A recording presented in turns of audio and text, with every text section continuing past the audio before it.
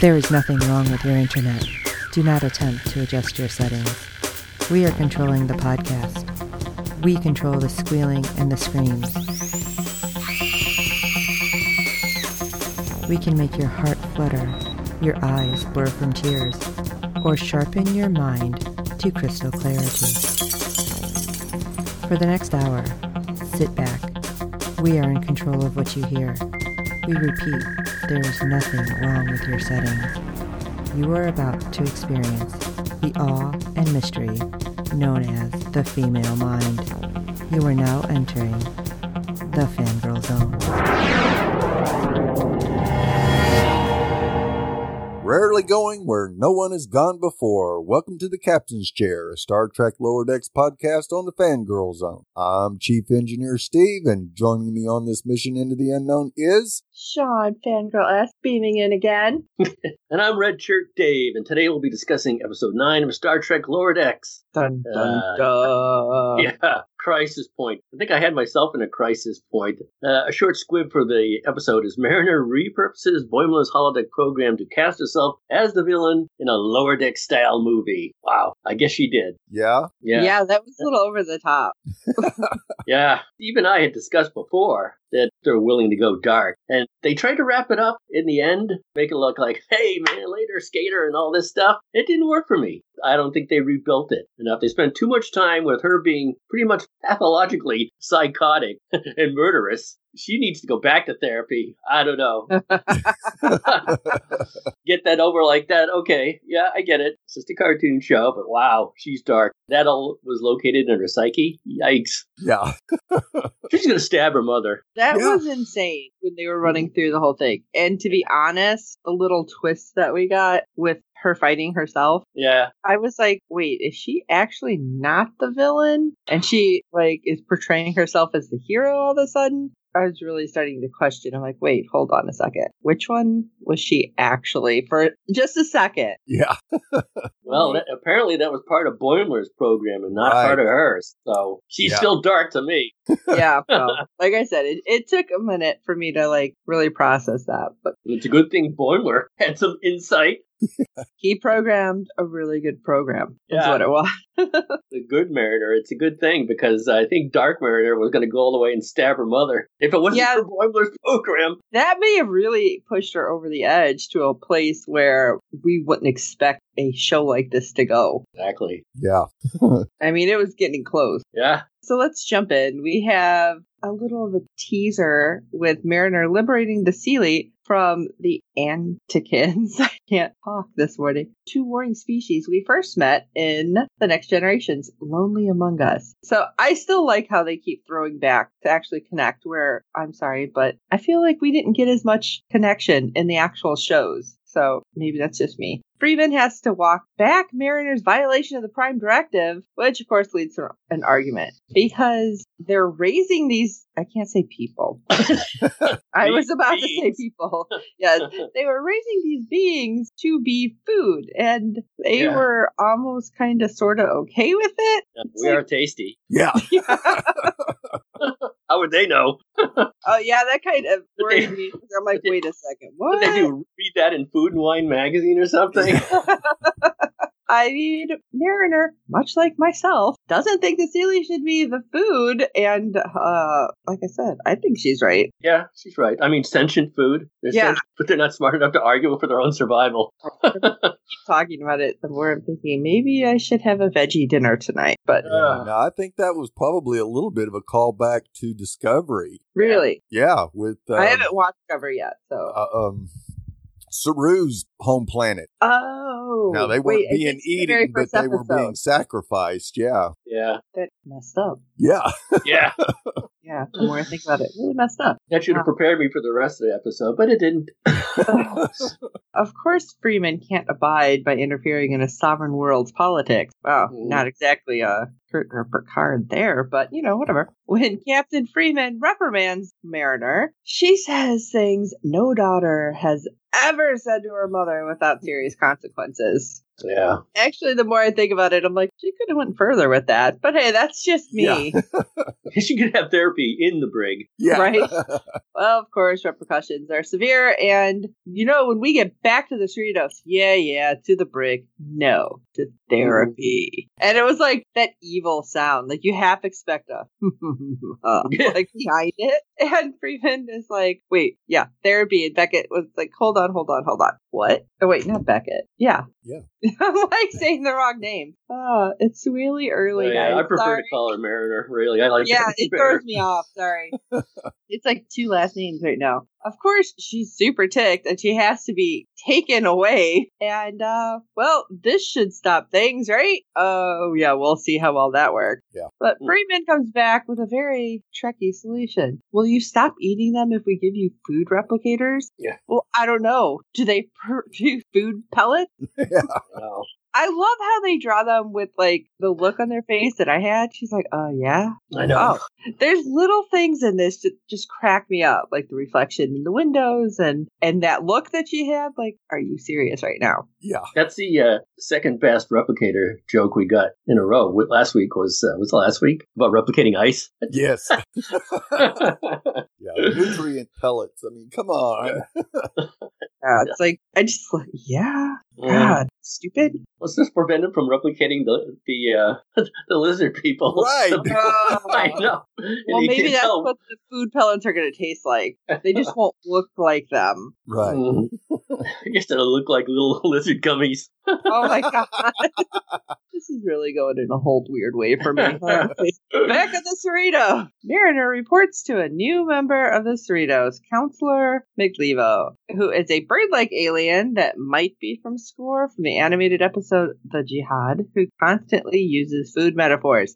Okay, I'm a foodie. That was getting on my nerves. Yes.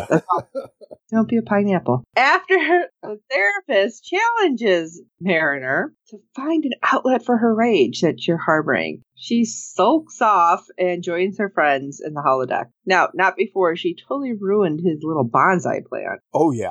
Dumping the table over. Right. And again, the fact that they kept the continuity, which I will tell you, like most people know, doesn't happen in real movies very well. No. Because later when they're back in there, you have the little smashed up bonsai tree still. Just replicates another one. Smashed up? So but while they're waiting, Tendi and Rutherford were shooting skeet with Leonardo da Vinci, which I thought was really funny too, because I'm like, wait, is this a throwback? Yeah, Like I'm trying. Actually, it is. Yeah, it is. Now, I wish they would have gotten John Rhys Davies to voice it, though. That would have made it just really awesome. Yeah. Wouldn't have even thought of that. See, you guys are like really like Nerds. remembering way more of this than I am. I watch it. I'm like, oh, cool. And then it's like, wait, who was what? Boiler comes in and interrupts everyone so he can utilize the holodeck to train. Well, what is this training, you may ask? A new advanced diplomacy program. A de-stressingly accurate and privacy-invading replica of the Cerritos crew. Because he's got an interview. It's like, wow, talk about preparing. He's got a little bit of the Mariner arrogance in himself, too. That's okay, we're going to do it my way. Yeah. He doesn't have her confidence, but he still can't listen. No. Everyone's going to love this. I hear him, and all I can picture now is his character from The Boys. So now I put that character like... Oh, yeah. Yeah. Like, hey, Huey. Things are certainly popping in that last episode. Wow. Talk about that later, Dave. Yep. Okay. Spoiler alert. Okay, let's make a movie. So, as Boiler is punching in his program, Evil Mariner starts to creep out and decides that her frustrations boil over and get the better of her. So, she stages a takeover of Boiler's program and rewrites it at Crisis Point, The Rise of Vindicta. I love how she did it so fast. He's like, wait, you just rewrote this? Yeah. Yeah, a little bit of eye roll there, but whatever. Nice and cheesy, though. The best part was the whooshing credit. I love that. Coming in from the background to the foreground. Yeah. If you don't duck, they knock you in the head. The musical score was awesome, too. Now, this is something that I notice a lot of people talking about, a lot of my friends who watch this, like this, and then the opening scene. They're like, this really is like a movie, how it's like whooshing in and like the sound effects with it. I just thought it was funny. It's like, wow, okay, they're going old school. Don't they have safeguards on the deck there? That prevents people from being hurt, like the bullets? Yeah. I think he's overridden everything in regards to Boimler. Guess so. You can get knocked in the head with one. Ow! So anyway, her intention was to have Tendi, Rutherford, and Boimler be her henchmen in all this. But Boimler, of course, chooses to stay with the Cerritos crew because he's such a suck-up. And in Mariner's movie, the newly refitted Cerritos is sent on a mission to find a vessel masquerading as a Starfleet ship. And it's complete with a long minute flyover the Cerritos with Billups breaking down. Now, we've all seen that before. That's what everybody was talking about. That and the lens flares that kept happening in this moment. I called it starship porn when they all got the gaze. And crying and... Yeah, I know. I mean, it's funny. We've seen it before, and I'm like, I knew they were going to take it just a little long, so everyone starts drumming their fingers like, okay. It was very Family Guy in that, where you have that moment that that goes on just forever. But I thought it was funny that they actually, like, animated lens flares. Yeah. It's like, all right. I think at this point, whoever's doing this is like, yeah, do you guys get the point? The ones who are really doing the shows? Little too much. Yeah. What was there? Yeah, over the top. So, as they go off, what'd she say? Warp me? Warp me? I don't think she would ever say that. But she did. Warp me. Well, she's trying to think of something. Yeah. Did anybody ever say warp me? No. Did we know? No, I don't think so either. This is purely Freeman in the lower decks. That's her keyword now is warp me. Warp me. Oh, boy. So they encounter a pirate named Vindicta, which is Mariner herself. She's got the face paint to match, too. And she creates a Shempo. I don't know, was that a call out to the Three Stooges? Shemp? Yeah. A dorky guy who Mariner eventually phasers on a whim to teach Boimler a lesson for not play acting with her. That's when I started getting suspicious, like, wow, that guy just evaporated. Oh, well. Yeah. Tendi and Rutherford play along, at least first, but Tendi gets fed up with Mariner stereotyping her as an Orion pirate. Yes, some Orions are pirates, but she isn't. She's too cute to do that. And also, like 5 years. Jeez. Yeah, 5 years. Whole civilization's worth right there. Yeah, and Tendi was getting a look. She said, "This isn't you." And she was getting a little upset with the psychotic behavior. And I guess we discussed before, it was getting crazy. Oh, it was. Using the Borg drone head to blow up shacks. Yeah, I did like her multi-shooting phaser. That's cool. I don't think I've ever seen that before either. No. But man, she was like deep frying everybody. Yeah. Didn't matter. I'm sorry that she shot the first officer and he's like, oh, she got me. Yeah. It's like over the top. And then she shoot him again for him to disappear. Just before Boimler gets his answer to what kind of cookies Freeman likes. Oh, yeah. Or what he's allergic to. Yeah. Speaking of suck-ups of a different type, Rutherford realizes he can say whatever. He can say whatever he wants to Billups without consequence. He runs to engineering and immediately tells Billups exactly what he thinks of him. That he's awesome. Best boss ever. I was not expecting that. Yeah. Yeah, usually Billups is like, he's the most dickish. Yeah. We were just discussing that. We're like, well, this guy's a dick. And here, not anymore. Yeah, apparently at least not in this movie. Not to Rutherford, at least. Oh, man. The rest of the episode has Rutherford and the Hollow Billups, good one, bonding or helping save the ship when it crashes, too. Meanwhile, Boimler keeps quizzing the holodeck creations for hints. Oh, he's so bad. And how to brown-nose Freeman, for example, like Ransom assures him that making cookies will help as he's dying. Mariner takes out all of her frustrations on the Cerritos in general, and Freeman in particular, by boarding the ship and phasing everyone in her path, including landing that, what was it, like a pod? Yeah. That landed inside the ship and squashed those two people. Yeah. Maybe the guy in the right, wasn't that the guy that was like entertaining the crew in one of the first episodes and he got like squished? Yes. The one that was going on too long. When she had to be the officer. They're like, oh, his one-man show. Yeah, I know. That's what it was. Yeah, maybe he deserved a little squishing. Mariner's gone completely overboard and well beyond her previous awful behavior, so much so that it drives Tendi off the holodeck. Arch, I'd forgotten all about that. Arch. Yeah. Just say it, walk out, that's cool. Try that in real life, too. Maybe we should all try that at one time, and maybe 2020 is really just a holodeck. Yeah. Just saying. End program. Nope. Yeah. There. Arch. Arch, please, Arch. And of course, there's a climatic fight between Mariner and the Hollow Freeman. I seemed like she was saying Freeman, so almost as well. It is two syllables, like she's a free man. Free man. Yeah, I know. Yeah. So weird. It sounded very like old. Free man. No, it sounded. What's the name of the guys with the big ears that all they think about is The Ferengi. Oh. Yes. Yes. Free man. Human. Like you, human. Anyway, Mariner has a fight with a Hollow Freeman, which Mariner wins because it's her program, but before she can deliver the killing blow by cathartically stabbing her own mother, yikes, the holodeck version of Mariner shows up and beams, spoiler alert, beams Hollow Freeman to safety. In the end, the Cerritos crash lands on the planet, though Rutherford and the Hollow Billups are still able to get everyone off. Such a hero. At least that part was lighthearted, because it was getting pretty dark there. Right. Yeah. I loved how Rutherford goes, "Oh, it's a movie. You can do all sorts of kind of beaming." Yeah. Yeah, I know. And Hollow Billups is okay with it. Cool. Yeah. Oh, we should run off together. Get our own ship. I thought that was getting a little homoerotic there. Yeah, just a little. One more step and we're like, here we go. They didn't go that far with those two. Anyway, Mariner and Hollow Mariner fight to a standoff, or Good Mariner. You know each other's moves. I do love the kicks. Yes. The kicks are hilarious. But Hollow Mariner has a psychological advantage because she brings up her self-destructive tendency and her self-sabotage and how she actually likes it on the Cerrito but keeps screwing it up. And that Freeman isn't trying to screw with her, that the captain's looking out for her daughter. Hello.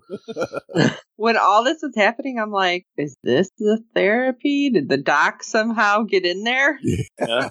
Well, I can only assume that's what Boimler thinks of her, but at one point, Mariner did say, "Hey, those are my private files." Yeah, I mean, he did say he basically hacked into everybody's logs. Yeah. Right. So I can't say what she put something. Yeah, there was something good about her that was in there that she understands what his mother's doing. So I guess I can let him skate a little bit on this with the darkness. Right. Yeah.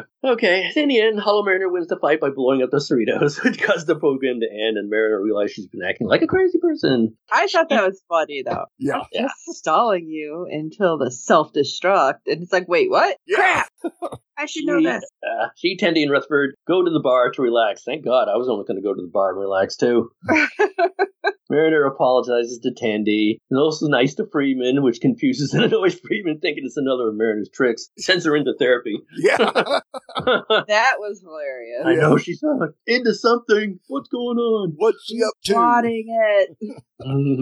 So Boimler returns to the holodeck and resumes the program, hoping to get the last bit of info he needs for his interview. Program resumes, and in the middle of an eulogy being given by Freeman about her daughter Mariner, and she reveals that Mariner was her daughter and that she was privileged to be her mother. And of course, this just shocks the hell out of Boimler. Yeah. Oh my gosh. So obviously he did not read everything. No. Yeah. His program did not get that deep into the deep, dark secrets. Now, Freeman continues that they kept their relationship secret and that anyone who would have found out likely would have faced a court-martial and expulsion from Starfleet. That's going a little deep and dark herself. I'm sure you don't have the power to do that. Right. So Boimler, of course, is taken aback by this so much and ends the program as Mariner, Tendi, and Rutherford stop by to invite him to join them at the warp core. More porn. Yeah. Mariner sees that he's very flustered, but he says everything is all right. Mariner then wishes him luck with his interview, and three of them walk off. Now, in Freeman's ready room, Boimler begins his interview. Good grief, Boimler. Yeah, she asked... Oh my gosh, this was so painful. This was like that moment in Swingers when he kept calling and kept calling. Yeah. It was just painful to watch. Yeah. Maybe he should have done a practice one. Yes. And just before that, well, I don't know why he didn't think of that. Because she asked where he sees himself negotiating peace in 5 years, and of course he struggles to give an answer. Your daughter. Yeah. Freeman tells him to relax, and the first thing that comes to his mind is to blurt out Mariner's name. See, I feel like that could have been really easy to cover up had he not been like falling over his own thoughts right there. Yes. Absolutely. Because she's probably going to screw something up in 5 years. Yeah. Like, there was a way for him to get out, but yeah. Of course, he makes it worse by first mentioning how hot she is and then how nasty she is. Oh, man. Hot and nasty. And way more. Yeah, he runs out of the ready room shrieking in fear. Freeman looks at her pad, notes that Boimler obviously didn't prepare for the interview. Should have. Yeah, he was trying. And on the holodeck, Mariner's movie reaches the closing scene with Vendica rising out of the casing of a photon torpedo vowing revenge. However, she's immediately shot by Leonardo da Vinci, who winks to the audience. That's on Da Vinci's watch. Yeah, I know. Awesome. That was good. And the closing credits start with the signatures of Mariner, Boimler, Tendi, and Rutherford being written on screen. Talk about old school. Yeah. I just saw that movie recently when they did that. Oh, really? Yep, coincidentally. Of course, I stick around to watch it because I want to see everyone's signature. I'm like, that's cool. Yeah. Of course, it's not really, but to me it is. I'm like, wow, so that's how he writes. It was really cool at the time. Yeah, at the time. Right. Because we weren't all going to cons and getting their autographs and everything else. So it's like, wow, look at that's so awesome. Yeah. No, I thought it was cool last week, too. All right, people. I got some Easter eggs for you, so boomer talk. And, oh yeah, top 5 jokes. And, I'll say it again, a special guest. Yes, a special guest. Uh-oh. Hey. Yes, right. You better say uh-oh. All right, we were just talking about Leonardo da Vinci. So we get holographic Leonardo da Vinci, which was used by Voyager's Captain Janeway to advise her, along with providing a haven of time for during stress and all that, stressful times. I'd almost completely forgot about that. When I first watched the episode, I'm like, what are we doing with da Vinci? Although I thought it was pretty funny. Right. But I forgot about Janeway. So I'm like, oh, yeah. Another Easter egg. Hey, we got the second appearance of the Douglas Station. It was also in the episode Second Contact this season. And we got a Easter egg drop for Toby the Tard. It's the lead character and ostensibly the writer of the series of educational hall programs for children. In 2378, Toby the Tard program was the most successful children's title of publishers Brought and Forrester, which was on Voyager Author. Okay, stuffed animal versions, anyone? We had stuffed animal versions of the character were also produced. In 2376, Tom Paris told 7 of 9 that Fiona Torres would often take her Toby the Tard plush toy with her as if she was leaving the starship USS Voyager for longer than a day. And that was in the episode Tunskate? No, I didn't pronounce that. Got that, Steve? Yeah. Sunkatsi? Yeah. Yeah, okay. So. Yeah, I'll try it 10 more times and you can edit that out. Flyby. We also had a flyby of the bridge crew done with the Cerritos, and similar to the flyby that James T. Kirk and Montgomery do with the USS Enterprise. In Star Trek, the motion picture, oh man, did that get lampooned. Yes. I even think that made it on Saturday Night Live, and everyone's like, oh my God, you end this already. The lens flare. We got lens flares. Take that, JJ. The ship breaking frame and all sorts of beaming stuff from Star Trek and Star Trek Into Darkness. Yep, take that, JJ. And as we just spoke of, the signatures of the participants of the program appearing at the end, similar to the signatures of the cast of Star Trek VI, The Undiscovered Country. Haha, take that, Hamlet, appearing at the end of that film. Yeah, we got a lot of Hamlet in The Undiscovered Country. That's when, what's his name? Christopher... trying to think of the actor's name. He was in Sound of Music. Christopher Plummer. Yes. With his eye patch. General Chang. General nuisance. Yeah. Oh man, that was over the top. Speaking of over the top, I'll have to look back and who directed that episode. But holy smokes! So, and we get onto the photon tube in the middle of the forest. It's similar to Spock's burial tube that soft landed on Genesis at the end of Star Trek II: The Wrath of Khan. Speaking of buzz, after that movie, everyone goes, "They killed Spock." Oh, spoiler alert! Sorry. Yeah. It's been a while. Do you remember the first time you saw that? And did they just kill Spock? Yes. Oh my God. Yeah. And it took forever to find out that I know. he survived. It was very stressful at the time. Yeah. It was very stressful. The crash landing of the Cerritos resembles that of the Enterprise D in Star Trek Generations and the Enterprise in Star Trek Beyond. Poor Saucer. Yeah. Saucer said, there goes the Saucer again. Nothing can take a beating. And Mariner was quoting The Tempest as Vindicta is similar to General Chang, as Steve mentioned, frequently quoting Shakespeare in Star Trek. 6, Undiscovered Country, and Can Noonien Singh quoting Moby Dick in Star Trek II, The Wrath of Khan. Yes, from Hellheart, I stab at thee. Yes.